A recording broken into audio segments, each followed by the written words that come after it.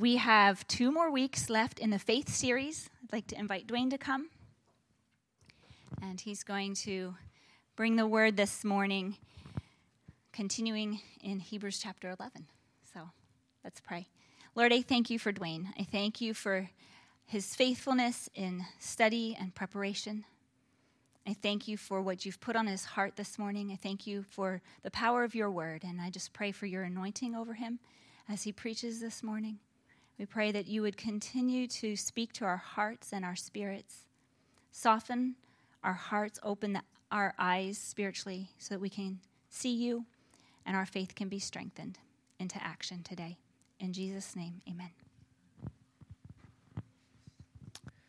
Okay, well, good morning. It's good to be here. Don't some of you already feel like we've got a word this morning already with what God is doing? But this morning we're going to continue in our faith series, continuing in Hebrews chapter 11. And this morning we're going to be looking at Hebrews chapter 11, starting at verse 27 through 31. So there's several stories here that we're going to be picking up and catching on.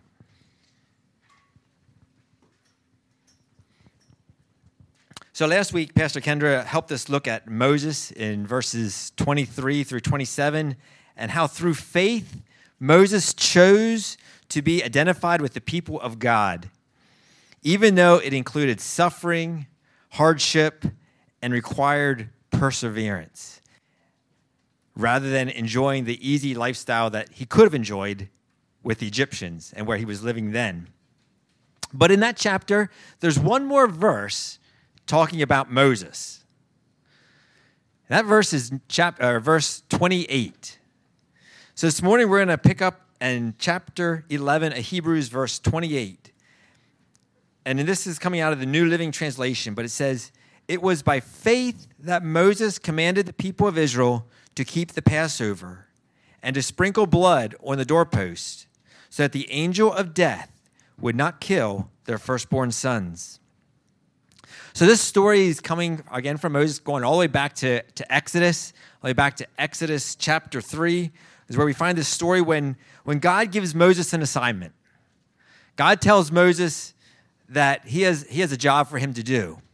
Moses is out at this time. He's out tending the sheep. He's out on the hillside, and he sees this bush that is on fire.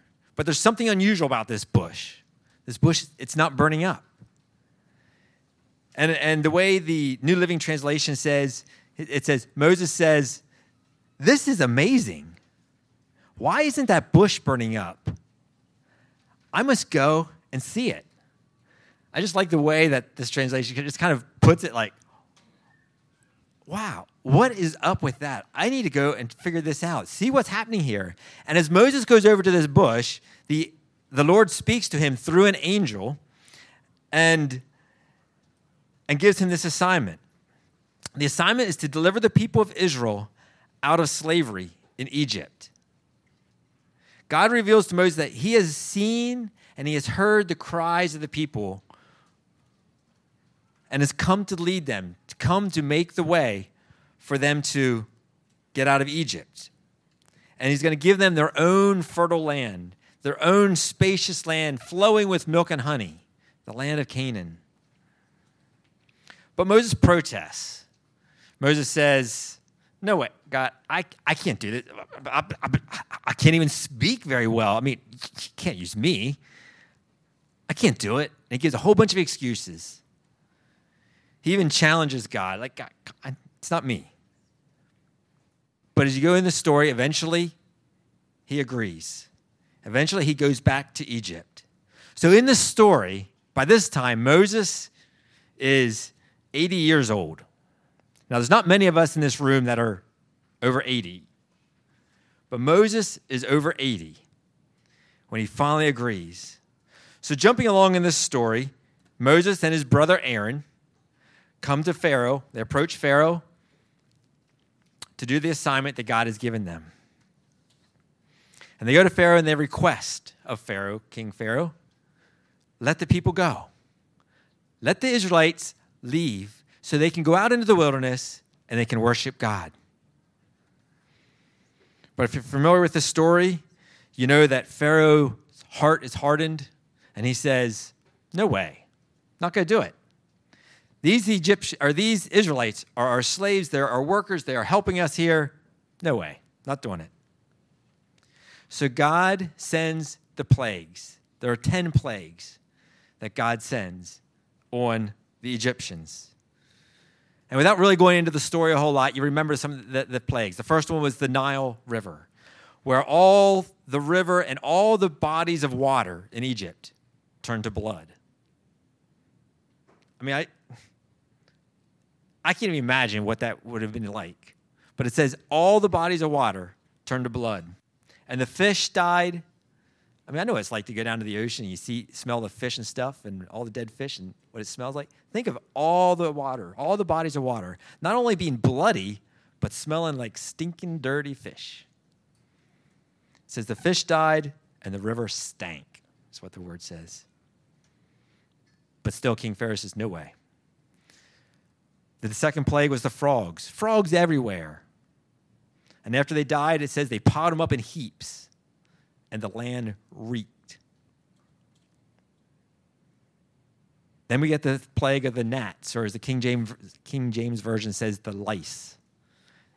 It says when Aaron struck the ground, the dust of the land turned to gnats or lice, and they were on man and animals. I mean, you sit around the campfire and the bugs are kind of bad once in a little bit. Think if they were everywhere, like the dust of all the ground turns to these bugs, and they're just crawling everywhere. This plague, the Egyptian magicians, apparently the first plagues they were able to replicate. This plague, the Egyptian magicians could not replicate this one. And even the magicians said, this is the finger of God. So these plagues are continuing to increase. The next one was the flies, and they were all over the land of Egypt. But the interesting one about the flies was God did not send the flies into the land of Goshen, where the Hebrews were living, but only where the Egyptians were living. He begins to make this distinction, starting to draw the lines. Then it was the livestock. All the livestock of the Egyptians out in the fields died, but none of the Israelites' animals died. Then we had the boils, festering boils on people and animals. And then hail, thunder and lightning that ruined the barley and the flax crops, stripped them of every tree, all the leaves stripped off. And if that wasn't enough, the next plague was the locust that came and ate up everything that was left, devoured everything. It says the locust covered the ground until the ground was black.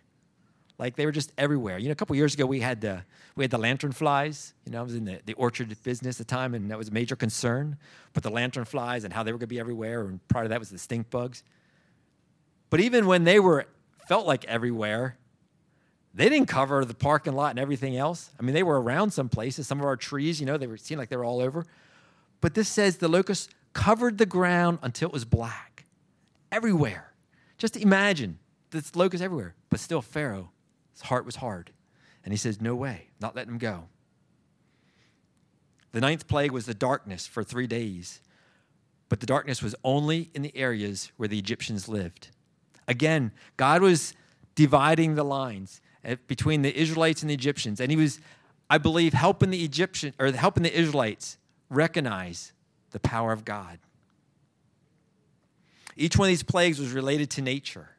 And at that time, the Egyptian gods were all related to nature. And so this was an attack on their gods. In each plague, God, the God I am, Yahweh, the God of Abraham, Isaac, and Jacob, was exalted and shown to be more powerful than all the other Egyptian gods. All the things that they looked up to and feared and worshipped. God, through these plagues, was drawing the attention back to himself. But still, Pharaoh's heart was hard, and he did not let the people go, did not let the Israelites leave. Then we get to this final plague, the 10th plague. And God gives Moses specific instructions so that the people of Israel would be protected during this plague. It says the angel of death would strike down the firstborn son in every family, as well as the firstborn among the cattle. The only way the Israelites would be spared from this final plague was if they followed these instructions carefully. God instructed them to sacrifice a lamb, a perfect lamb without blemish, a 1-year-old male lamb. He said to roast it over a fire. They weren't to boil it, weren't to cook it any other way. Roast it over a fire. Eat it with bitter herbs and unleavened bread. And then take some hyssop. Hyssop is like an herb. It's kind of like a mint. It grows all around the Mediterranean and that region.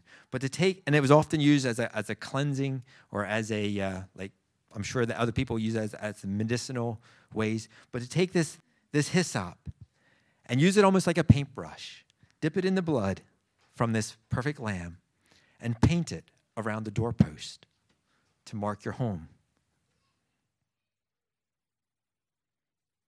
These were new instructions. The people never had to do anything like this before. And the other difficult plagues hadn't affected the Israelites. This plague was going to affect the Israelites as well if they didn't obey and follow these instructions. To sprinkle this blood around the doorposts so the angel of death wouldn't kill their firstborn. And we just heard a testimony this morning of Matt and Courtney and of praying and longing for that firstborn, longing for that child. There was no respecter if they didn't follow these instructions. And Moses took God's instructions seriously. He recognized God's authority, holiness, power, and might. You realize what has happened in Moses' lifetime, getting us up to this point. Remember the story of Moses way back in the basket, in the bulrushes, where God spares him from the Pharaoh's edict at that time to kill all the babies 2 years and under? And then he's raised in Pharaoh's household. He spends 40 years out in the desert being prepared by God. And by now, Moses knows that it's important to take God seriously. As we come back into our faith series this morning, one of the first points I recognize is faith takes God seriously. Faith takes God seriously, takes his word seriously. So by this time, I believe the Israelites' faith in God was growing stronger. They've been there and they'd been pleading, God, get us out of this place. We're slaves here. Get us out of here. And God hears them. But he's preparing them for this great exodus. The writer of Hebrews says in verse 28, it was by faith that Moses commanded the people of Israel to keep the Passover and to sprinkle blood on the doorpost so that the angel of death would not kill their firstborn sons. It's in the same way. I hope that that our faith has been strengthened this summer as we've been hearing some of each other's faith stories. The faith stories of the ways that God has worked in each of our lives over the years. Way back when Walter shared about the exchange student that stayed in their home and the ways that God continued to work there. Last week, hearing Nate's story about how God continued to spare him when he was 2 and prepare him for the calling that he has for his life today.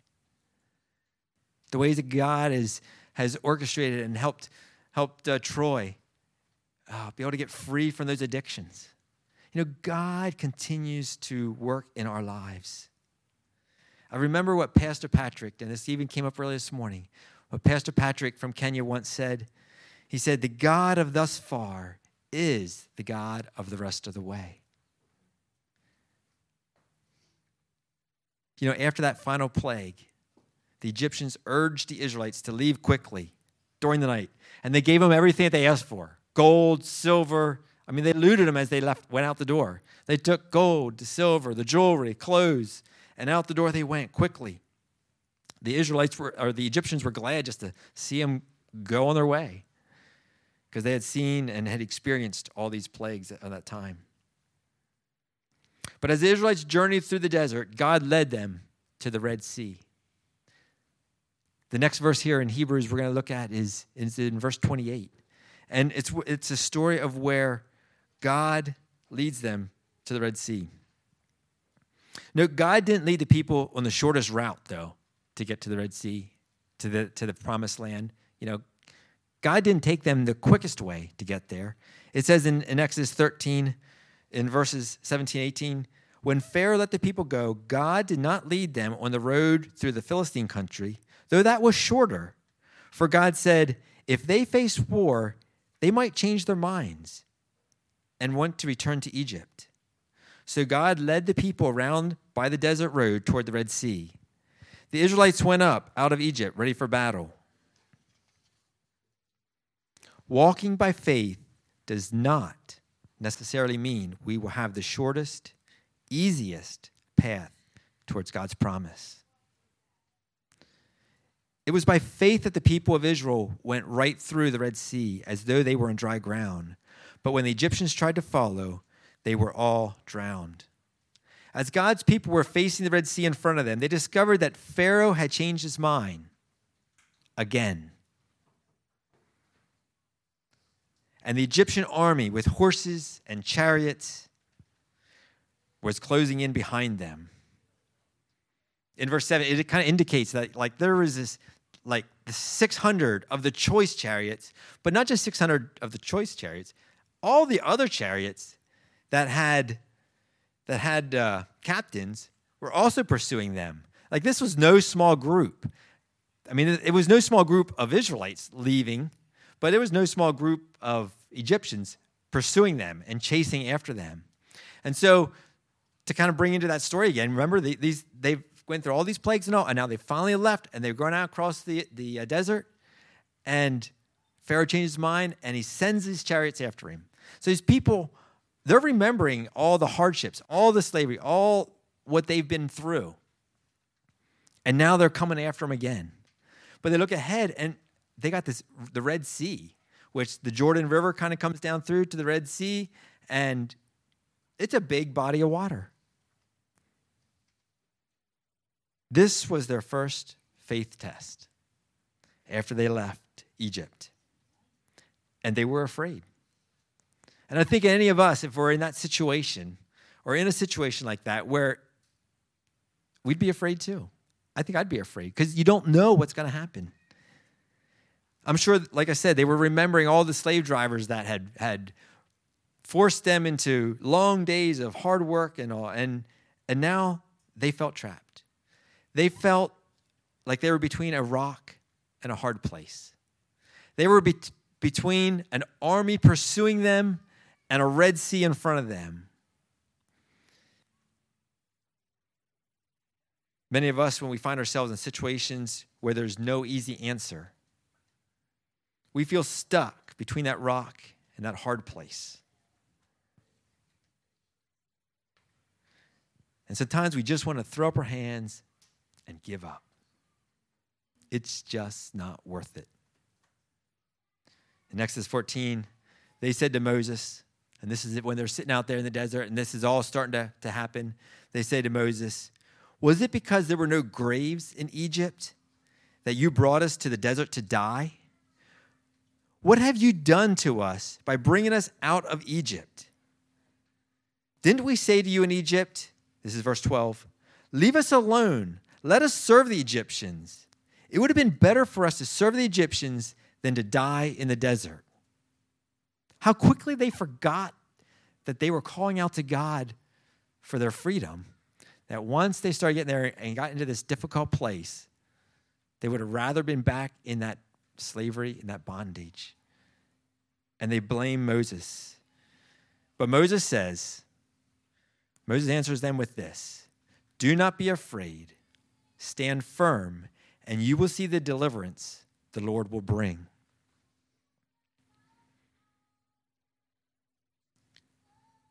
When you're trapped by circumstances, have faith in God's deliverance. Moses understood, because of his lifetime, all the things he'd walked through.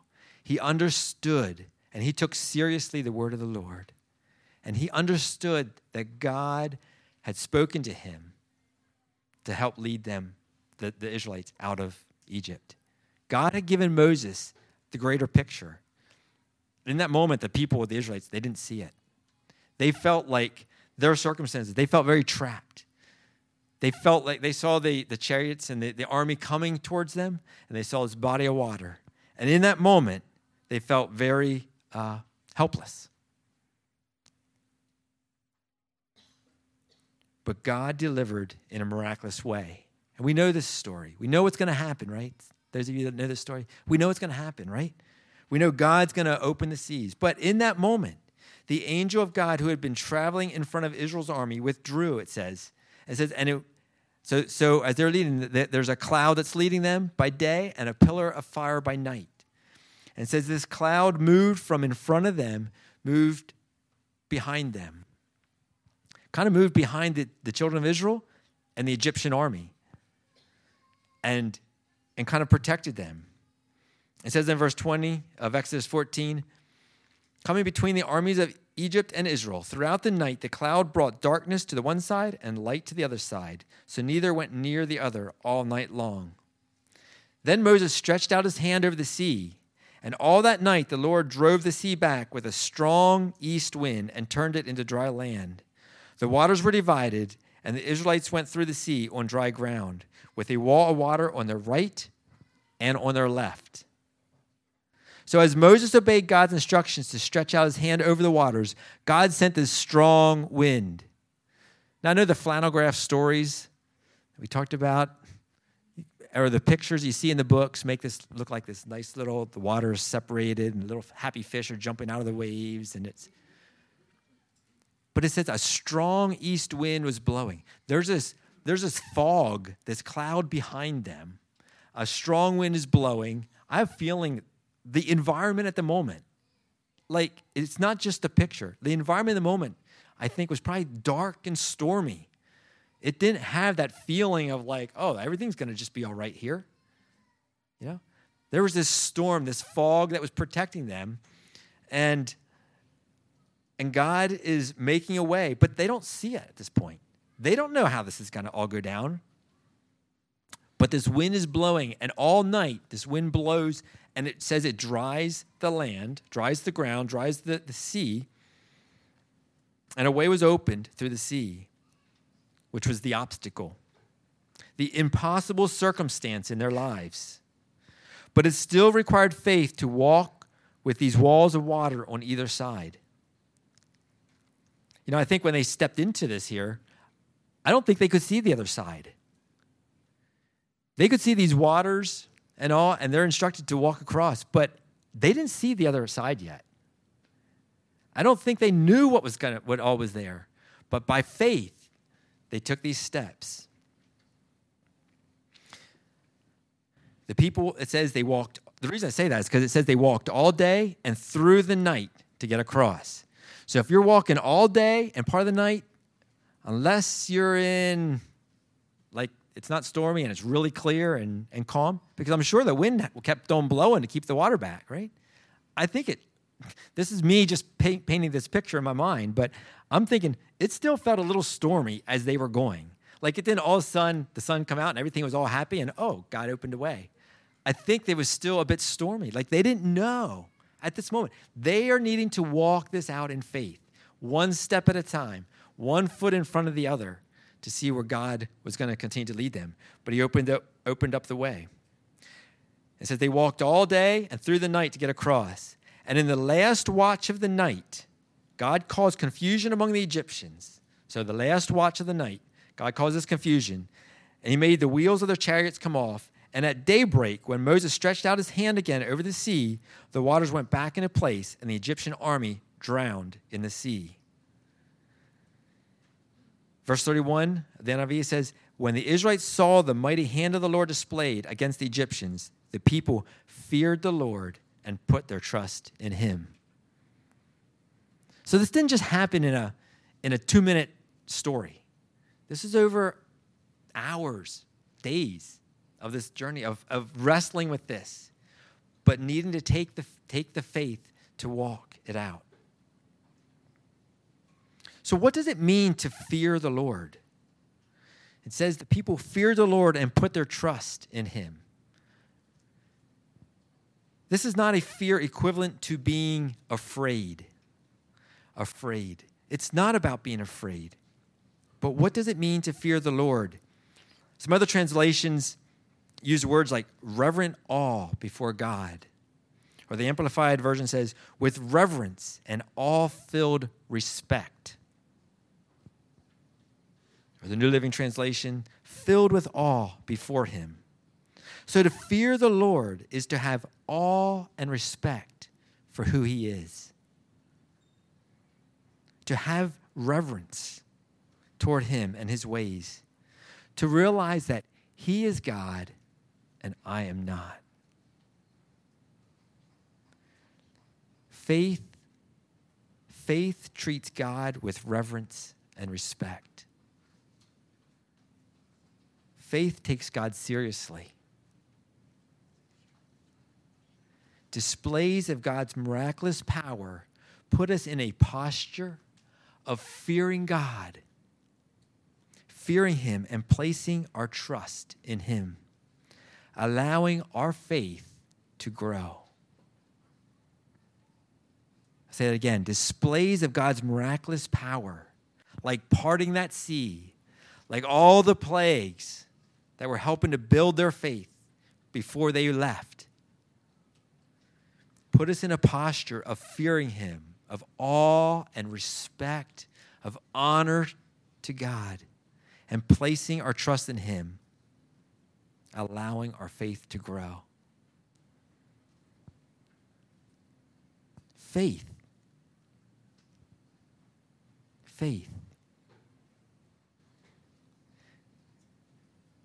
Now, the writer of Hebrews jumps another 40 years to highlight the faith of this next generation. So that was the generation of Israelites that left Egypt, okay? And they travel, they cross the Red Sea, and they're in this desert. And for the next 20 years, or the next 40 years, they're wandering around.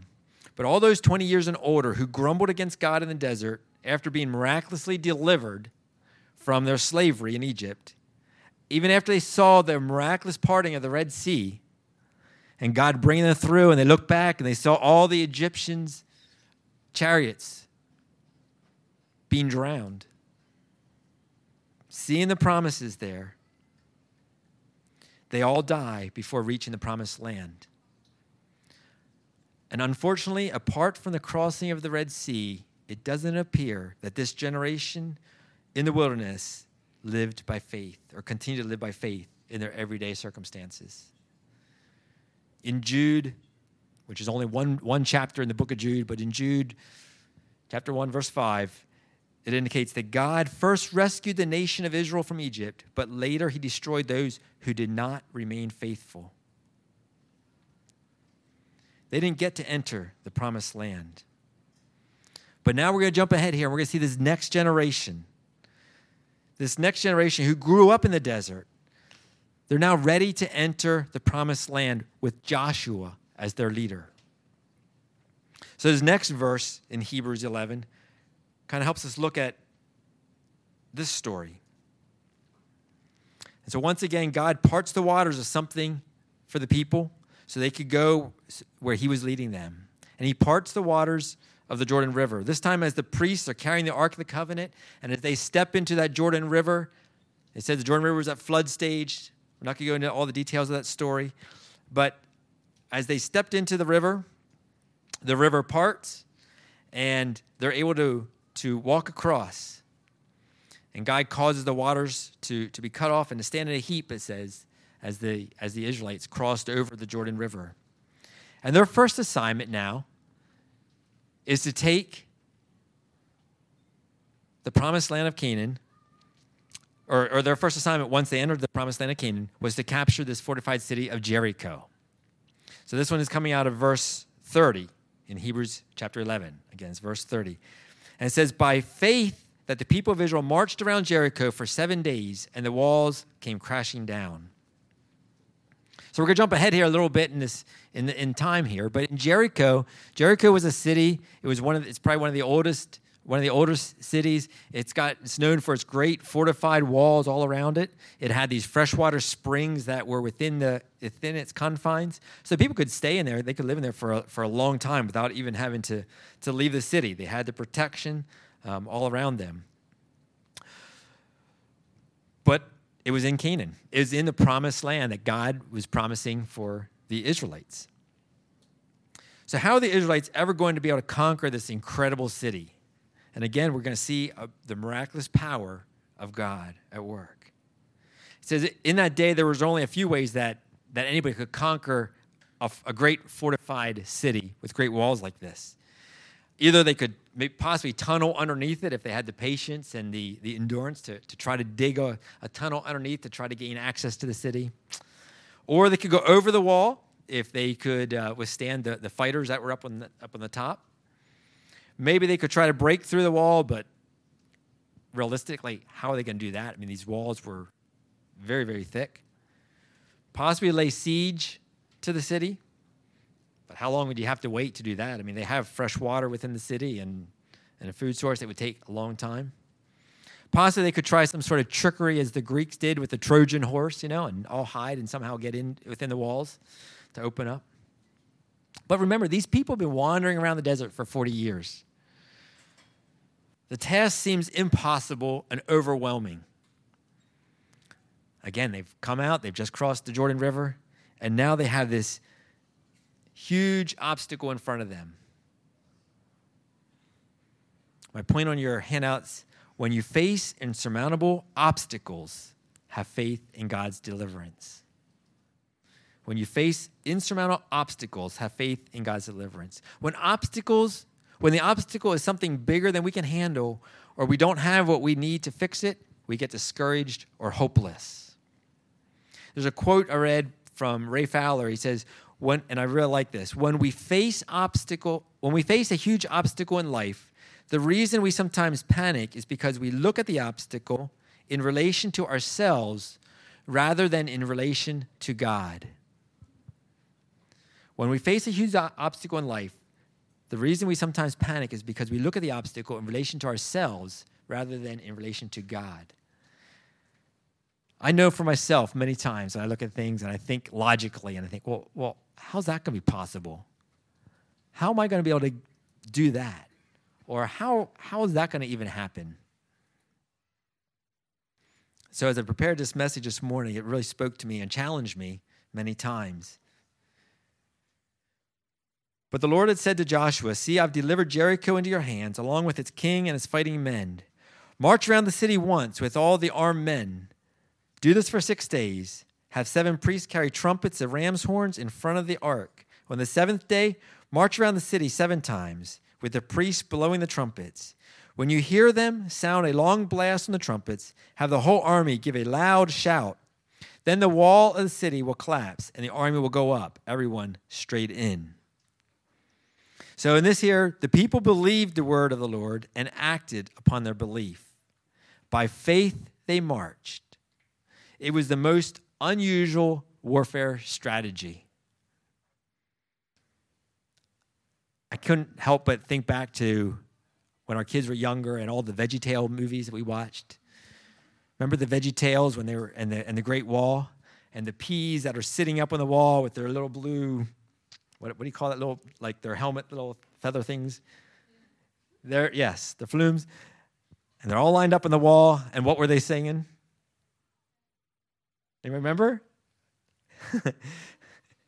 Keep walking, but you won't knock down our wall. Keep walking. It's plain to see your brains are very small, so keep walking, because you won't knock down our wall. I couldn't help but this song, I won't keep singing. Kept going through my mind of how uncharacteristic and how ridiculous this strategy seemed. Walk around this wall, this huge wall, once every day for 6 days. And on the 7th day, walk around it 7 times. I mean, why? Why would you do that? But we know they did. They took faith to march around that city It took faith to march around the city of Jericho. And it takes faith to trust in God's ways, even when you don't understand them. How true is that in our lives? So many times in my life, like I feel like I'm supposed to do something, but really, God? That don't make any sense. Why would I do it that way? This makes a lot more sense. What if we do this here program or this organization or do this here job or whatever? When God tells us to do something, to step out and to walk it out. Larry Kreiter has said, and Larry Kreiter is a man that I highly respect, and those of you that are going through the Dove School of Ministry, you'll get to know Larry, but I've known Larry for a long time, and he says, faith is not a feeling. It is a mighty living force released in our lives when we choose to hear and confess God's word daily. And this faith is not only for a select group of people. This faith, we'll see, is for everybody. We can all choose. And as we submit ourselves to God and we submerge ourselves in his word, the writer of Hebrews brings that out in this last verse, verse 31. It says, it was by faith that Rahab, the prostitute, was not destroyed with the people in her city who refused to obey God, for she had given a friendly welcome to the spies. When you have a sinful past, have faith in God's miraculous deliverance. God cares about each one, and our past does not dictate what he can do. In Joshua 2, chapter 2, verse 11, we read her declaration to the spies. When we heard of it, how the Lord dried up the waters of the Red Sea for you, and what you did to the 2 kings of the Amorites, our hearts melted, and everyone's courage failed because of you. For the Lord your God is God in heaven above and on the earth below. Rahab put her trust and her faith in the Lord, the God of the Israelites. She didn't just see the miraculous signs, but she acted upon what she saw. She put her life at risk to shelter, protect, and help the 2 spies because of what she believed. She told the spies in Joshua 2:11, for the Lord your God is God in heaven above and on the earth below. This morning, my desire for each of us is not just to stir us up and make us go, wow, at the miraculous stories that we've seen in the Bible, but to challenge each of us, myself included, to grow in our faith and to be able to act upon what we say we believe. That faith takes God seriously, that his word is true, that when you are trapped by your circumstances, to have faith in God's deliverance. Faith honors God with reverence and respect. And when you face those insurmountable obstacles, have faith in God's deliverance. Even if you have a sinful past, have faith in God's miraculous deliverance. In the book that I picked, I got several years, or when we were down at the Send several years ago, but it's by Daniel Kalenda. It's called Unlocking the Miraculous Through Prayer and Faith. But there's a story in here that kind of helps bring this home. It's a story about a little girl. It says, many years ago, a region of the American Midwest had been stricken by drought. There was a small town there that was totally dependent upon farming, and the crops were dying in the fields because of the lack of rain. A day of prayer and fasting was declared, in which all the townspeople would come from their surrounding farms and spend the day in prayer, asking God to send rain. That morning, a 5-year-old girl came along with her parents to their church to pray. Some people were amused at this little girl because she was carrying an umbrella. They asked her why, and she replied that she thought they had come there that day to pray for rain, and she didn't want to get wet going home.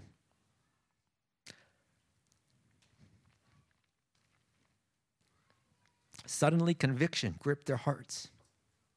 The people realized that they had come to pray, but no one but this little girl had actually believed anything was going to change. In tears, they repented of their unbelief, and these same townspeople began to pray that day as though they really believed their prayers were going to change things. About 4 o'clock that afternoon, clouds began to form on the western sky. By evening, a slow, soaking rain had begun to fall across the region. The heavens had literally opened for these people. This slow rain lasted for 3 days and nights. Their crops were saved, and they eventually had one of the biggest harvests they had ever seen. Everyone remembered that it was the little girl with her umbrella who had come to pray and had changed their hearts from a place of religious duty bound by unbelief to a place of expectancy that God would, in fact, hear and act. We must believe and expect God's best blessings whenever we pray. Praying with faith and expectancy will always attract the presence and the power of God. It takes faith to believe God will do what he says he will do. And unbelief will stifle the power and presence of God in our lives. This morning, as we've talked about the miraculous ways that God worked. And there's many, many more stories like that in the Bible. But as we've talked about that, my heart is that there are people in each of our lives, whether it be at work, be at school, be in our communities, that are hurting and need a miraculous touch from Jesus. You know, we've been praying in this area for revival in this region for a long time. But the thing that the Holy Spirit continues to burden me with and lay on my heart is, do I have the faith to believe that Jesus is wanting to use me? He's wanting to use you to bring that revival to them, to change their lives. And as I thought about that this morning, the question is, are you ready to take those steps of faith, confessing God's word each day so that he can move in ways that are far beyond what you can do on your own strength? Remember, it's not about me. It's not about you. It's about what God wants to do through us in this region, around the world. So this morning as we wrap up here, I'm going to invite the prayer team to come up. The prayer team, they're going to be over here on the side. I'm going to invite the worship team to come up. But as we wrap up here this morning, if you are struggling with questions about God's power and goodness towards you personally, like you're struggling to believe that God wants to use me, wants to work in my life, or if you're feeling like life is too much of a mess, that your life is too much of a mess for God to be able to use you, like your past, there's just too much garbage in my past. God, he can't use me. You're struggling with that. Because the enemy wants to continue to stifle you and to keep you from being effective and being able to walk that out in faith. Or if you're feeling trapped by your circumstances and the obstacles just seem to be too great, too overwhelming, too difficult to address, and it doesn't feel like there is any possible good answer whatsoever. Whatever your circumstances this morning, whether it be finances, whether it be addictions, whether it be relationships, how you feel about yourself, I invite you to come to him, to humble yourself in his presence, to repent of your unbelief and ask him to help you believe, to help you trust, to help you have the faith in him. God is a good God, and he will work everything, it says in Scripture, everything for good for those who love him, for those who put their faith and trust in him. So I invite you to stand with me this morning. I'm going to invite the prayer team to come up here. But if you're struggling with these questions about God's power and what he wants to do through you, If you're feeling like your life is just too much and you want somebody to stand with you, to pray with you, I encourage you to come up and get somebody to pray with you.